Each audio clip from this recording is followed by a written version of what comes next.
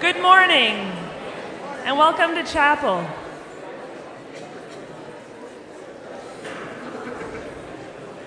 Good morning. This morning we are very excited to have with us, again, Michele Hershberger. Michele comes to us from Heston College in Heston, Kansas, where she is a professor of Bible. And we have been blessed by her presence here on campus over the last 2 days. She spoke in this space on Wednesday, sharing one of her personal stories of faith. And if you missed that, feel free to go onto iTunes and check it out. All of our chapels and convos are podcasted on iTunes. So just type in Goshen College podcasts, and you should be able to find it. So take the time to listen to it if you missed it.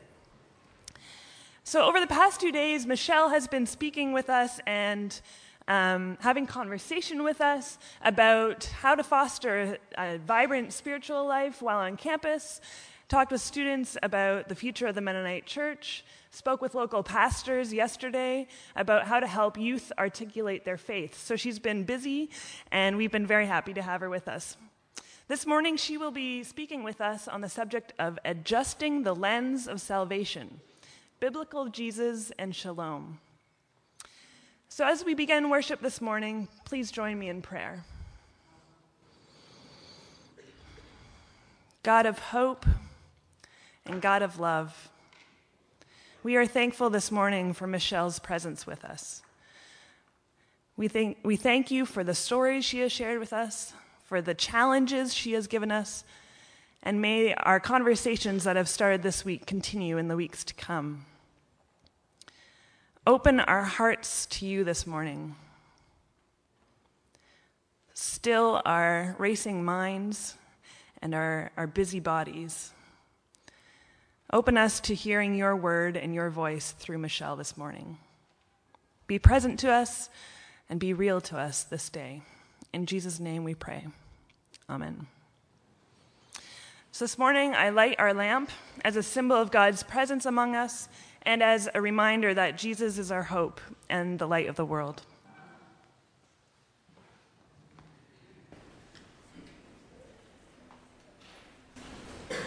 Now, a reading from the Gospel of Luke, chapter 8. When Jesus returned, a crowd of people was waiting for him and welcomed him. A man named Jairus, an official of the synagogue, stepped forward and fell at Jesus' feet. He begged Jesus to come to his house, for his only daughter, who was 12 years old, was dying. As Jesus moved along, the crowd almost crushed him. In the crowd was a woman who had suffered from hemorrhages for 12 years and had found no one who could heal her. She came up behind Jesus and touched the fringe of his cloak, and immediately the bleeding stopped. "Who touched me?" Jesus asked. When no one nearby responded, Peter said, "Rabbi, it's the crowd pressing around you." But Jesus said, "Someone touched me. I felt power leave me." When the woman realized that she had been noticed, she approached in fear and knelt before him. She explained in front of the crowd why she had touched him and how she had been instantly healed. Jesus said to her, "Daughter, your faith has healed you. Go in peace."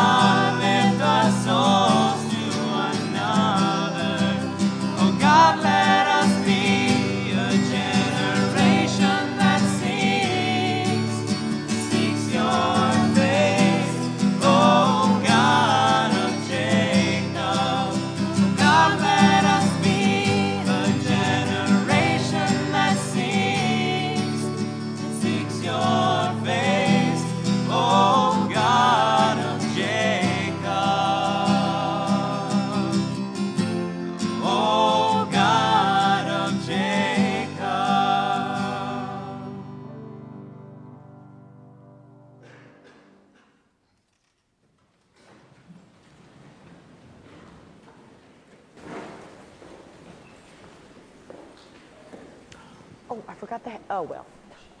The cross-country team, that is so cool. I'll get it later. I just think that's so cool. The challenge this week has been to fight the temptation to shape Jesus into our own image instead of the other way around. We've talked about two ways to fight that temptation. One is to understand Jesus more fully in his cultural, historical context. And the other one is to choose a stance about the world, to choose to believe, or at least to acknowledge that it's impossible to believe and to ask the Spirit to help us, but to dare the disappointment, the riskiness, to believe in a living, breathing Jesus.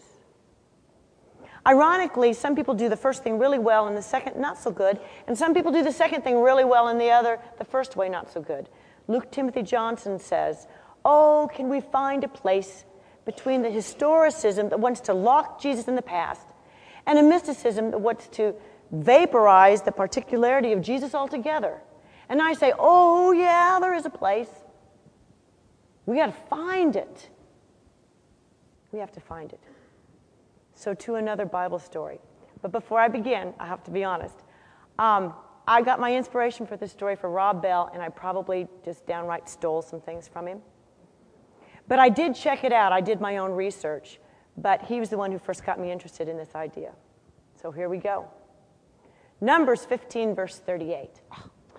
Genesis, Exodus, Leviticus, Numbers, Deuteronomy, the first 5 books of the Hebrew Scriptures. Now, a good Jew, specifically a Jew in Jesus' day, they would refer to these first 5 books, the 5 books of Moses, they would refer to these books as Torah.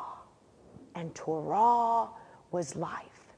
Now, to understand Jews in the days, and to understand Jesus' context, which is what we want to do, we would understand that they thought of God as a lover in search of a bride. And God loves them so much that he has given them the way, here's how to find maximum joy, maximum peace, maximum contentment. Here's how to get it all. So preeminent in the mind of a Jew, and we're trying to study Jesus in his context as a Jewish rabbi, we have to understand that Torah was everything. Following the ways of God, that was everything. They would even refer to Torah as the way, the truth, and the life. Numbers 15, verse 38, God says to Moses, Yahweh says to Moshe, "Speak to the Israelites and say to them, you are, for generations to come, to attach tassels to the corners of your garments, so that you'll remember my commands and not prostitute yourselves and essentially go after other lovers." Listen, if you want to drive somebody crazy, tell them on a circular robe garment to attach something to the corners, right? Oh, this gave the rabbis much to discuss. Yeah. So nevertheless, God said to attach tassels to the corners of your garments. Now, the 2 Hebrew words that are used here are fascinating.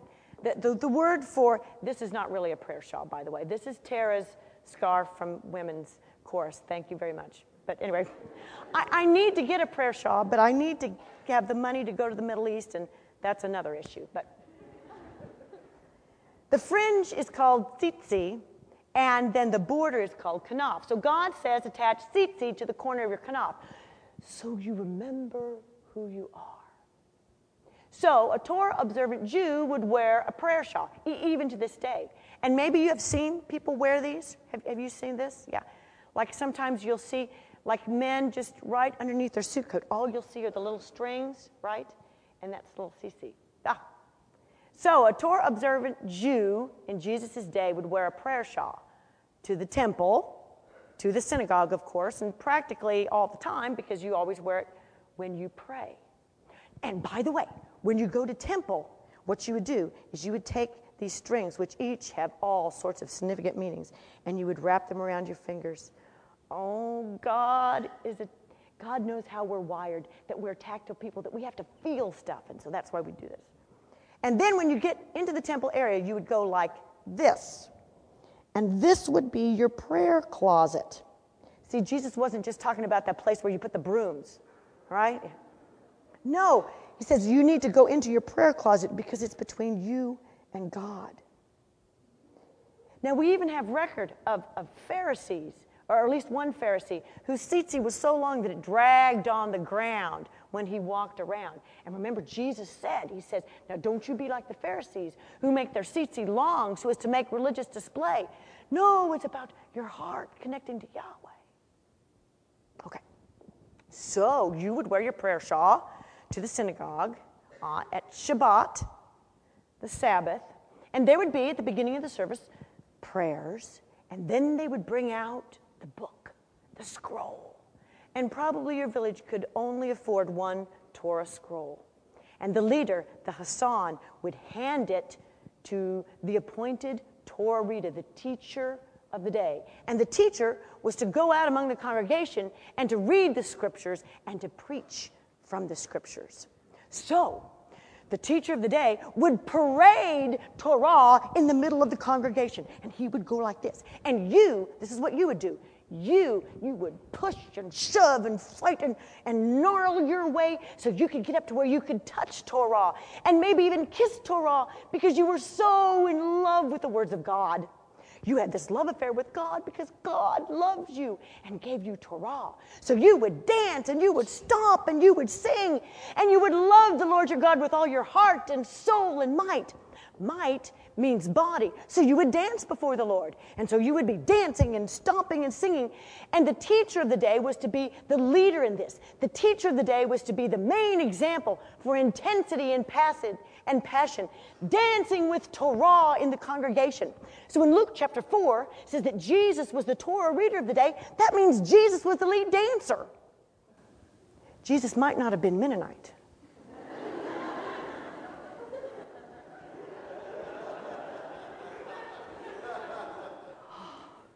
But there was a love and a passion for Torah.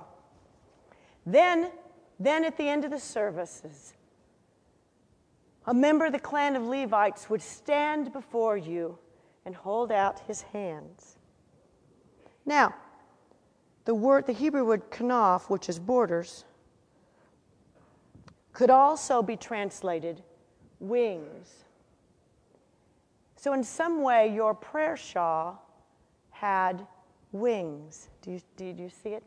You know, just kind of like God has wings where you can take refuge. So this is what you would see at the end of every Shabbat. The priest, his arms extended, his prayer shawl, his kanaf, his wings extended, giving you the benediction. Now,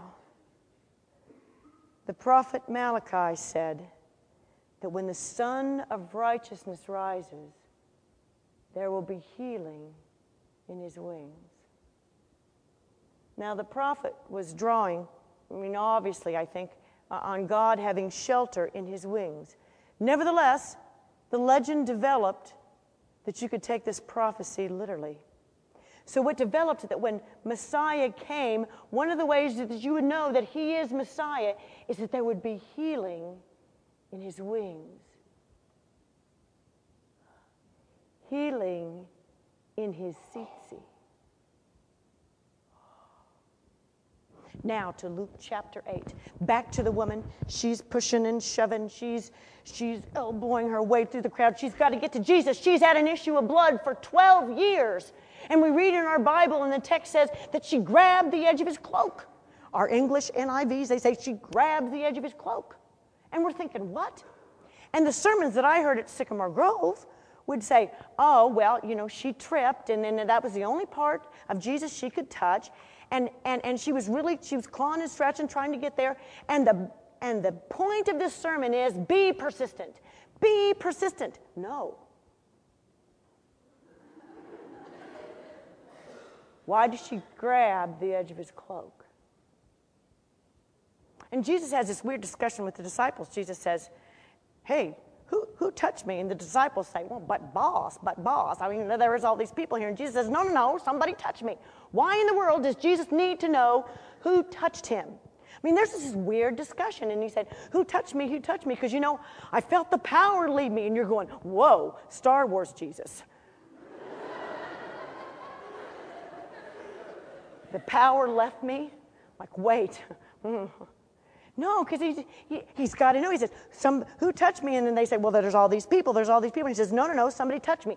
Why does Jesus need to know who touched him? Somebody in the crowd believes I'm the what? Yeah, somebody in the crowd believes I'm Messiah. This woman, somebody in the crowd, believes I'm Messiah. So the woman grabs his tzitzit, his fringe, and she's healed. Now, the fascinating thing is that so many people stop right there with the physical healing. And that is very important, but you don't want to stop there.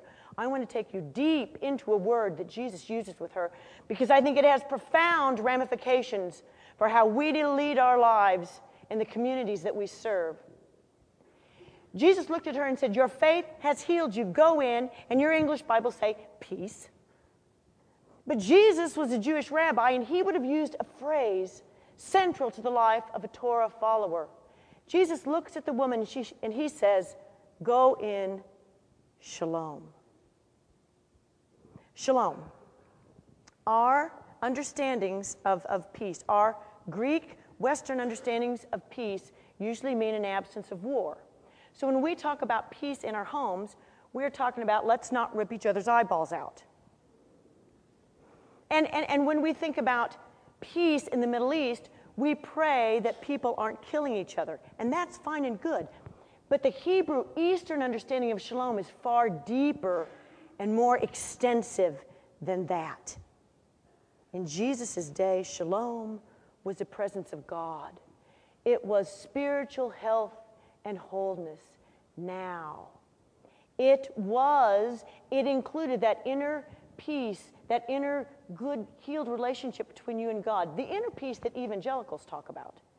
But it also included a right relationship with others, with one's inner self, and with the physical world.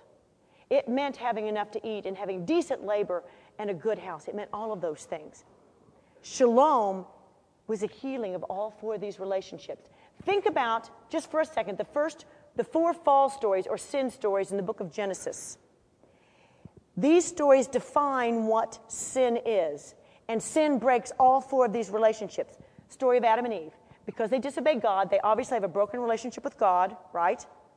And they have a broken relationship with their inner psyche, their inner selves, illustrated by being ashamed of their nakedness. They fight with each other, so that relationship is broken. And with the physical world, that's broken too. The ground gets cursed. And all of the fall stories, it's all the same thing. And shalom is what heals those four relationships. So when Jesus says that to the woman, he isn't just talking about the physical healing. He is saying, may you go in the shalom of God. Now, Jews understood, and in Jesus' day, salvation was understood holistically. Jesus didn't say to the woman, hey, I'll see you in heaven. No, he says, may you go in the shalom of God. Yes, it includes physical healing, and yes, it includes freedom from political oppression and rescue in that way, and it does mean that, but it also means spiritual wholeness and harmony, walking with God. My dear friends, most American Christians do not understand salvation in that way, that biblical way. Most North American Christians do not understand salvation holistically. Maybe even here at Goshen. Let's pretend for just a minute that this isn't Goshen College, but that this is another Christian college. And this is a completely pretend Christian college. We're just pretending. A pretend Christian college that maybe has a little bit of a different piety than we do, maybe a different spiritual emphasis than what I perceive to be here at Goshen. This is what I would say to them, and what you get to do is you just get to listen in, all right? Here we go. First, I would harp a little bit on how they only get the part about the cross working for them and miss the part about the cross working in them. I would congratulate them on being half right. You know the story. We're sinners, and Jesus has taken our sins and nailed them to the tree. The power of the cross is that we are been forgiven and been made to have right standing with God. And I say to that, okay, but there's more. Not only does the cross save me, but the cross works inside of me. There's a continual process of cleansing and redemption. And I would try to get this other college to see that Christianity is more than just a legal transaction. Maybe you know the metaphor. We all have spiritual ATMs, and because we've sinned, we're broke, and Jesus is loaded. Yeah. And so, when we say the sinner's prayer, bank accounts get switched, and suddenly we have his deposit. And I would call this, while it's a fine thing, thank God, I would call this not the whole story, right? So, bank accounts get switched in the heavenly realms, and God is the only one who gets changed, and I have a full bank account, and I'm in. And then suddenly the presentation of the gospel becomes, hey, do you want to know how you can get your sins forgiven and go to heaven? And I can help you say the prayer, and then you can have everything all tidied up, and you can go to heaven. I mean, in Jesus' day, they didn't talk like that. Salvation was a way of life. Don't raise your hands on this. How many of you know somebody who said the prayer, and right now, that decision has absolutely no impact on their life and what they do whatsoever? Yeah, because if you present Christianity simply as a legal transaction, you're presenting a gospel that is totally irrelevant for today. Now, this other Christian college, I would get them to try to see that it's more than forgiveness. It's more than your sins have been removed. That's the deal. Now you can just kind of hang around because you're not going to be left behind. You always need to get all of those cliches in there. Left behind. Yeah. But see, the scriptures talk about so much more than forgiveness. And thank God for forgiveness. Thank God for forgiveness. But the scriptures talk about restoration. See, God doesn't just want to forgive you. God wants to restore you to the person you were originally intended to be. God doesn't want to just switch bank accounts. God wants to mold you and shape you and transform you starting now. See, if we only do Christianity and salvation as a legal transaction, then we're saved and we're in. Then our preaching is simply scaring the hell out of people. I hope it's all right to say that word. Our preaching is simply scaring the hell out of people. You don't want to go to hell, do you? And ironically, I've never met anyone who said, oh, well, yeah, I think I do. No. But understand, when we talk about it as in, you don't want to go there, do you? We got to admit that we're talking about it in ways that Jesus never did. I would try to get this other group to see that our salvation is more than someday. Well, someday I'll go to heaven. See, generally it is, if we're saved and our sins have been forgiven and we're just kind of hanging around here, and our faith all becomes someday. There's no power. It's just someday. And you end up with very few Christian environmental movements because they're all based on theologies of, well, hey, we're going to get out of here anyway, right? But I'd want to tell them about a Jesus who wants to come down. The Lord's Prayer, Matthew 6. Your will be done on earth as it is in heaven. Your will be done on earth as it is in heaven. The Bible is the whole theme of the Bible is God wanting to come down. So Yahweh's walking around in the garden saying, Adam and Eve. The whole master of the universe who created everything is wandering in a garden going, Adam and Eve, where are you? Does God not know? Come on. And the pillar of cloud and fire, God can't get close enough. And Jesus comes down, the Word dwells among us. And what happens at Pentecost? The Spirit comes down. And then we get to the end of the story, New Jerusalem. And do we go up? New Jerusalem comes down. See, for many people, the presentation of the gospel is, do you want to go to heaven? And Jesus' gospel is, do you want to know how to get heaven here? For a lot of people, the deal is us going up. But the story of the Bible is a whole story of the God who wants to come down. For many people, salvation is nothing but fire insurance. Just believe and hope and pray, and someday we're out of here. And the world means nothing. And I'm sad about that. Let's just be honest.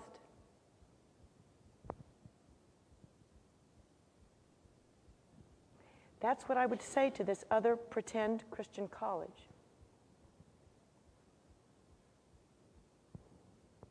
But I'm not at that other Christian college. I'm here at a place that I love. And I am wondering if maybe we don't make the opposite mistake. I'm wondering if it's possible to get lopsided on biblical salvation the other way. What does shalom mean here at Goshen College? It means recycling. And that's good, right? That's part of us healing the relationship between us and the physical world. I think it means protesting the war in Iraq. Wow, I wish every Christian did that. I think it means fighting injustice and standing in solidarity with oppressed people groups. That's good. That is all good. But it also means touching the edge of his cloak. My dear friends, it also means believing that Jesus is Messiah. Still, now. It means bending down and touching the seat. It means believing. Why did Jesus have that crazy conversation with the disciples? Do you remember that one? Who touched me? Who touched me? You know, there was more than the physical healing that was going on there. Our dear woman in that story, she needed something else. She needed to be forgiven. She needed to feel forgiven. She had pastoral needs. She had spiritual needs. In that cultural context, she was, because of the bleeding and because she was just sick in general, she was considered unclean. In that context, physical disease was always connected with sin, and so therefore she was automatically an outcast. So she needed public healing. Jesus knew what he was doing. She needed a public reinstatement. She needed Jesus to publicly call her clean and forgiven. Now, we might think that they were a bunch of barbarians for making that connection between physical sickness and sin. But the reality is the people believed it back then, and she needed that back then, right? And while I disagree that everybody who has cancer is automatically a bigger sinner than I am, on a certain level, that connection is true. Sin does affect every area of our lives, sometimes affecting us as innocent victims, not the ones who have sinned. Sin affects every area of our lives. When we sin, somebody or something gets hurt. The physical world gets hurt.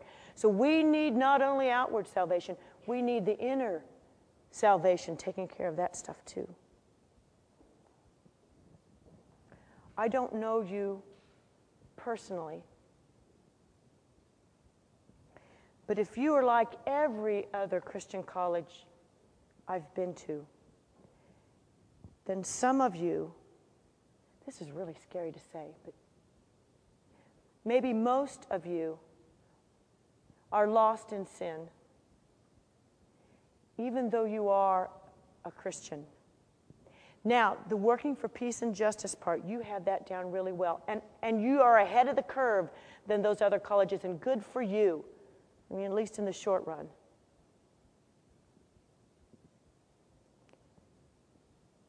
But I'm asking the question, what about the other side of salvation, the spiritual side? Are you walking in the shalom? Are you walking in the shalom of God? I'm here to tell you today,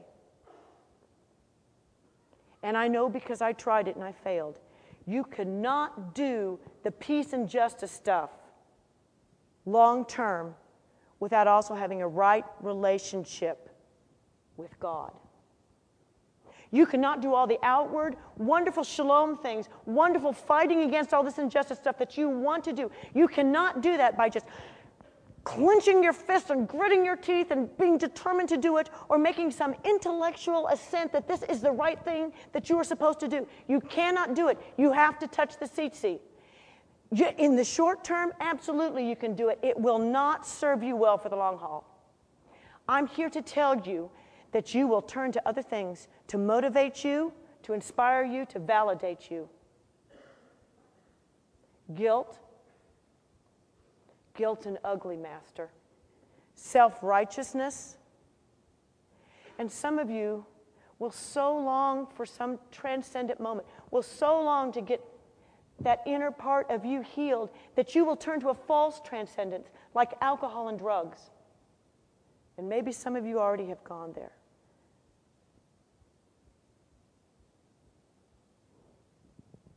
I know some pacifists who struggle with hatred. And if you were in Regina Sean Stolzfud's class, and I am that pacifist. I had some inner healing that had to happen. I know some pacifists who are as angry as anybody. Do you hear what I'm saying? And it might not be you. It probably isn't you. Maybe I'm missing the mark completely, but I'm daring to take the risk that maybe this is true for some of you. Jesus came on this earth not only to stop wars and work for injustice and heal physical disease, but he also came to heal your soul. He also came to heal your soul. The question this morning is not, are you saved? The question is, are you being healed? And what's so awkward about it is and this is me doing all these religious things. I'm running on a religious treadmill, and on the outside it looks like I am wonderful doing all these Christianese things. And you know what I'm doing? I'm holding my pain at arm's length, keeping busy, so I don't have to deal with it. And maybe that's you too. The question is not, are you saved? I'm asking this morning, are you healed? Are you walking in the shalom of God? Jesus wants to heal every relationship, even that relationship with the divine. I want to beg you to do an imperative thing for the sake of the future of the church. Without losing the peace and justice stuff, dare to believe. Dare to believe we are at a crucial point in the future of our church. Something new needs to happen. Be the generation that dares to touch the tzitzit.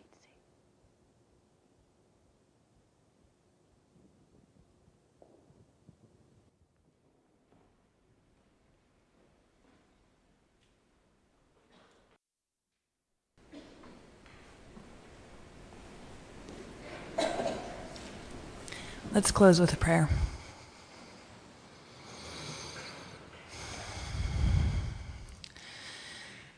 Living Christ, God of shalom, thank you for Michelle's challenging words and invitation this morning.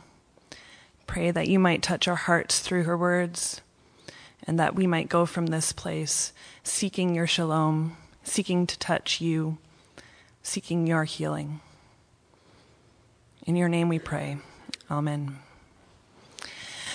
Thank you, Michele, very much. Let's express our gratitude.